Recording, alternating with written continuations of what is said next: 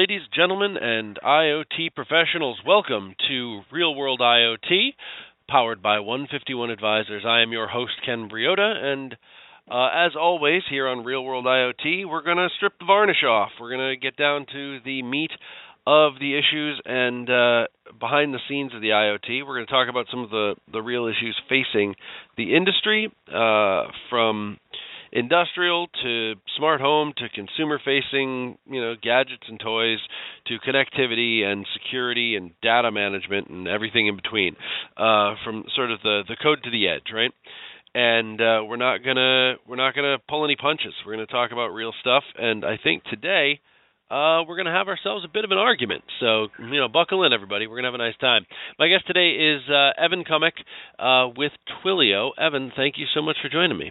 Thank you for having me. Evan, in case folks aren't familiar with you or with Twilio, before we start slugging it out, why don't you tell us a little bit about you and your background? Sure. As you mentioned, my name is Evan. I'm a principal product manager at a company called Twilio in San Francisco. Twilio is a global developer platform for building communications experiences, adding communications to existing applications, whether those are web applications, mobile applications, and now more recently, IoT applications and systems. So Twilio provides APIs for voice, messaging as in SMS, as in chat, video, SIP trunking, various forms of different types of communications that developers would want to add to their applications. We have about 2 million registered developers at this point, publicly traded company, headquartered in San Francisco, and I think we have somewhere between 5 and 10, I've lost count, global offices around the world as well. Okay, and you guys have been, how many years have you guys been around now? It's been quite a few. Yeah, so the company's been around for about 10 years. I've been at the company for just about 7, so for a good portion of the company's life at this point in time. There we go. I thought it had been a long time. I didn't realize it had been all of a decade, but now, as we were sort of pre-gaming here, folks, I told you, we're unvarnished and behind the scenes. You should know we talk about our topics before we jump onto the air, you listeners out there, if only very briefly, to keep it fresh. And Evan was making the extraordinary claim that there is, in fact, little or no IoT out in the wild. Evan, how have I horribly unfairly misstated your claim? Yeah, well, I mean, so I think it depends on definitions, but there's certainly a lot of connected devices. There's no doubt about that. Obviously you have consumer connected devices and you have machine-to-machine connected devices as well. But if you look back at sort of when folks were first evangelizing this notion of the Internet of Things, there was a strong notion that you would have devices essentially talking to one another, or devices being able to share resources and events between one another without necessarily any human intervention or even without any mediating machine mechanisms. So, for instance, you would have an economy of sensors, for instance, that were publishing certain amounts of data that could then be consumed by other machines that were then using that data to perform some action. And I think like what we see, at least today, is more closed systems, so which is completely valid and obviously super intensely useful use cases for this. But some enterprise that has some number of connected devices where those devices are literally only able to communicate with that enterprise's information services. Okay. So whether it's bike sharing, which is a huge use case in Asia and growing around the rest of the world, those devices are really just communicating with the mobile application that's owned by that organization, right? The consumers that are actually writing it. And then, a lot of the home automation and all this kind of stuff seems to sort of work in the same mechanism as well. As in, within the four walls, but nothing outside. Yeah, and there's the odd case where you get, this system has an API, which is really nice, but I don't know that that's the ecosystem right now. Yeah, I don't know that the topology of the ecosystem resembles like what you see, for instance, on the web. which is like a more open system of loosely interconnected services, essentially. For sure. And I think that some of what you say is true, obviously, and I think that a lot of that comes out of an attempt to treat IoT security like traditional security, in that network security is all behind the firewall, and the firewall is what keeps you safe. And I think that a lot of times that's why we get these closed systems. But I will take umbrage because I think that the idea that these systems are closed leaves out, and that they don't talk to each other, leaves out a pretty important mechanism, which is the smartphone and the mobile component. Any system that I come in contact with, almost, connects to, talks to, receives information from my smartphone. And if I'm in a smart building or on a intelligent transportation system, it knows that, and those two devices are endpoints talking to one another and sharing information and sharing data, and that happens essentially as a matter of course now. Now, do I have to opt into that by downloading an app? Usually, yes. But that doesn't mean that the system doesn't exist, that the two things are not interneted together by definition. What say you, sir? Yeah. No, I mean, you're right. But you also make a good point that that application is probably coming from the same vendor or owner as the device that you're actually connecting to. There's no notion of a URL, let's say. One of the things that sort of let the web really grow in the way that it did was this notion of a URL. So It's like I don't have to have necessarily a pre-existing relationship with some web service in order to engage with it. All I need to know is where it lives. Well, right, and that's how we ended up with the certificates system. This one's trustworthy, this one isn't, and we don't really have that yet for the IoT. Correct. And I should point out, I don't necessarily, this is not a value judgment on my part. I'm not it's not necessarily to say that this is a good thing or a bad thing. It's just, it seems to me to be an observation of perhaps where we could be at some point in the future versus where we are today. Right. Which is more like a collection of networks than an internet necessarily. I think that's fair, that we're a series of networks, but I think I will make a value judgment about that, and I'll say that that's a good thing, because, as Martha Stewart might say, because I think that the internet itself, which is the most important part of the Internet of Things, I think, is not in any way built for or equipped for what's going on now, let alone what will happen if and when the IoT and industrial IoT and all smart cities all become ubiquitous. And we're dealing with petabytes of data transfers on a daily basis from city to city and into the infrastructure supply chain and everything else. That all can't happen on the public internet. It's not built for it. It's all far too privatized. I think we're in a lot of trouble from that end. And so one of the ways to mitigate that in the long term that we've sort of discovered by accident is the idea of the private internet that connects only to the public hub only when necessary, and only with what's necessary to be transferred. So you minimize your data dumping, you minimize your risk, which is of course why we did it. I think that's positive. I think that lets everybody build the internet that they need or want for their specific case. If I'm a factory trying to be people-less, a dark factory, I have different needs than if I'm a train line running passengers. So maybe I have two different internet setups for those, and they only connect to the public internet on the rare occasion that I need to upload something to another section of private internet or to the cloud or something else. I think that's a mechanism, sort of a hub and spoke model that would work far better than the current sort of everybody plugs into the pipe as close to the pipe as they can get model. Yeah, I mean, I certainly agree with you. Like I said, it's actually hard to imagine what a sort of free-for-all world would look like. We have people directly accessing devices and devices having publicly accessible IP addresses, for instance. Especially, like you mentioned, from a security perspective, that's a pretty difficult thing to reason about.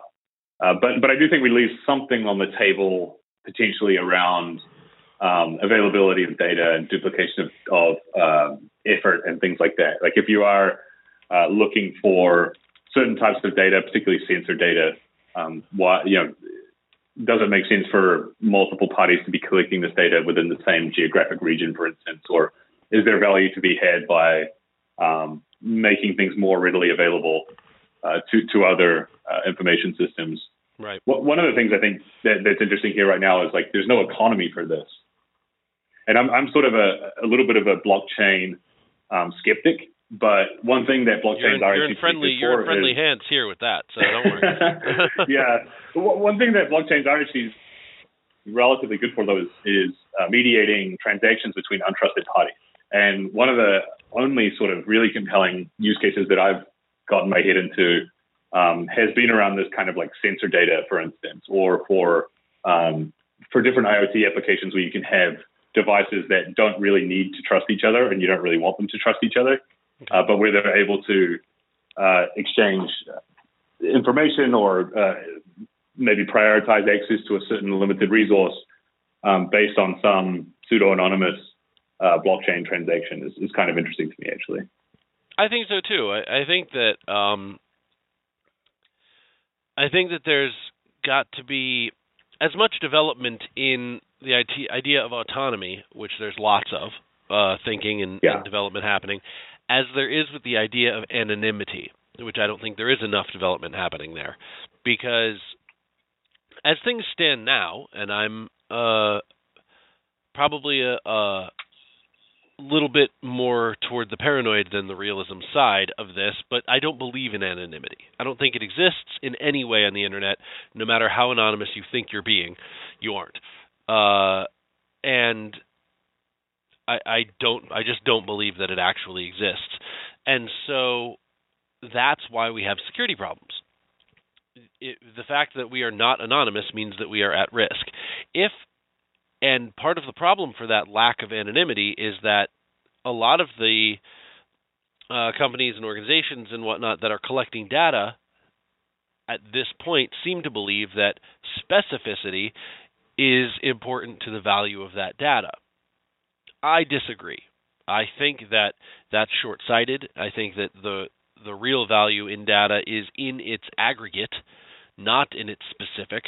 I think that the statistical analysis of data across a broad data set is much more interesting and revealing than the specific knowledge about a specific device or person, unless you have nefarious goals in mind, in which case then the specific is important. But for business practice and intelligence and learning, I think the general is much more valuable. So I would like to see more development go into the idea of anonymity, the idea of how to ascertain identity without specific identifiers, and to give privileges based on sort of blank credentials, if that makes any sense. Sure. So I think that solves a lot of our security problems if the data is freely available, but it's never able to be attached to any person. It's just sort of available in aggregate. You know, I know that if I put in these general terms and look for this type of data, I will find a data set that fits it. It's just that I'll never know the exact source of that data set, which is a whole nother level of complexity, because sometimes knowing the source of the data set is important. But I don't think you ever need to get down to the individual item. I don't think you ever need to know which specific edge node or router or person created this data point. I think you just need to know that it was created under these conditions. Correct. Yeah, I would agree with that. And so I think at that point we can actually talk about having open inter-exchange on the internet, on the Internet of Things, because then everybody's safe by virtue of everybody being nobody. Yeah, and I think this also really only applies to data as well that's being generated by devices, as opposed to maybe transactions that are being facilitated by a device, like I was mentioning before, like maybe purchasing prioritization on a limited resource or something like that. Yeah, that gets a little bit more tricky. Well, I think one of the to back things up a little bit, the product that I work on here at Twilio is really related to global cellular connectivity for IoT, right? And all of the different cellular technologies that become involved, from really high speed LTE for your autonomous type driving use cases down to narrowband IoT for this sort of future of very low power devices. But there's, I think, implicit in what you're saying, there's an assumption of a trend in use cases, which is, one of the things that we see in the industry right now is a lot of like quite high value use cases. Right. If you're going to connect an automobile to the internet for the purposes of, I don't know, training a self-driving algorithm, for instance, right, that's a hugely valuable use case. Sure. And so, first of all, like folks will pay a fair amount of money for the hardware. It's going to be fairly capable hardware. There's going to be an ROI that can be justified on the actual connectivity itself. And because of maybe the high value, maybe there's some amount of personalization or personal identity that kind of needs to be involved, at least somewhere in the use case. Right. So, I have a mobile application that lets me unlock my car or whatever it is. Yeah. But I think as you move, like, as costs come down and the ROI equation really changes for connectivity to the point where you can essentially justify connecting anything to the internet, if for no other reason than for maintenance analytics, right? So if you imagine, okay, I can connect any electronic device to the internet for a few dollars for a decade, something like that. Yeah. You start to get a very, very different ROI equation in terms of like the reasons to connect it to the internet. So there may be no reason to connect it from a functionality perspective. It may just be analytics, for instance.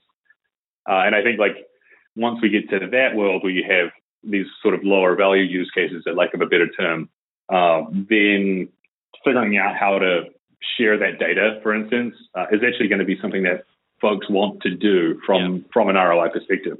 Well, yeah, the unexpected nature of data is something I'm very interested in. The unexpected learnings, the things that are not logically correlative, but when we look at the data, we find that they do correlate.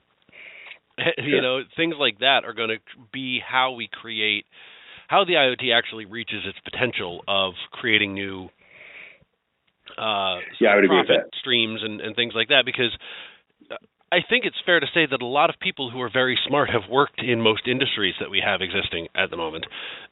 And so if there were profit streams and types of business models that were going to be profitable, someone would have worked on it. If we could think of it as humans, if we had the data sets available, the only way to find out what the new data sets are is to look at things that we don't expect to be relevant. And so I look forward to that. There's also just this cost equation. Sure. I ignore that. I mean, realistically, if you want to connect, say 5 years ago, you wanted to connect you could even say a Wi-Fi network, because Wi-Fi was so much less pervasive even 5 years ago. But if you wanted to connect a device to the internet, you had to have a fairly good reason to do it because of the cost. Right. So the cost of the customer support, the cost of the hardware module, the cost of potentially paying for connectivity on a licensed spectrum network, like a cell network. Yep. You had to have a fairly decent reason to do it. And so that sort of limited, I think, the amount of available data that was being published in aggregate as well. Uh-huh. But as the cost equation goes down, like I was saying, you can justify connectivity based on really simple things like just monitoring for maintenance or usage analytics. Like if you're a hardware vendor of any type of appliance, it may be so cheap that it's worth connecting this thing to the internet just so you can learn a little bit more about how people use it, so you can improve the next version of the product. Yeah. And when you start doing that, then all of a sudden, okay, now I've got a lot of opportunities to generate a lot of other data as well, from potentially other sensors that are already built into that device, or that you would add exclusively for the purposes of collecting that data. Yeah. Then the whole picture really changes. I think you're right. I think that cost and ubiquity and just ease of access is going to be a huge factor, and we're a long way from ubiquity. We're a long way from sort of the infrastructure being everywhere it needs to be. Anybody who's talked to me at any length about the IoT knows that I'm a wild-eyed optimist about its potential in terms of being a force for societal change, for sustainability and environmental work, for feeding the hungry, curing the sick, and making the lame walk again. I think that efficiencies in energy transfer and generation are going to be transformative for the planet. I think we're going to be able to get much better at cold chain and moving food from places where it's easy to grow to places where it's pretty hard to grow, and feeding people who have trouble getting to food. I think that all of that stuff is just going to make everything cheaper and more cost effective, and that we can't get there until we have ubiquitous internet everywhere at a decent speed level and some sort of impetus to do it. Now, the cheaper it gets, the impetus becomes easier, I think, as you've just been saying. But I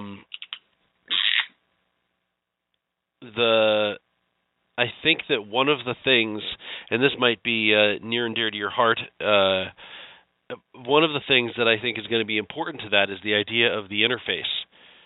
I think that since we essentially live in the original text-based internet still, I mean, yeah, it's dressed up, but it's basically text-based. If you do anything, you're typing at a keyboard on the internet, or clicking a mouse, which turns those signals into typing at a keyboard. I think that interfaces like voice and video and other more sort of natural interfaces that humans are good at are going to be very transformative in the way that we use the IoT and the internet. How do you feel about that sort of broad optimism?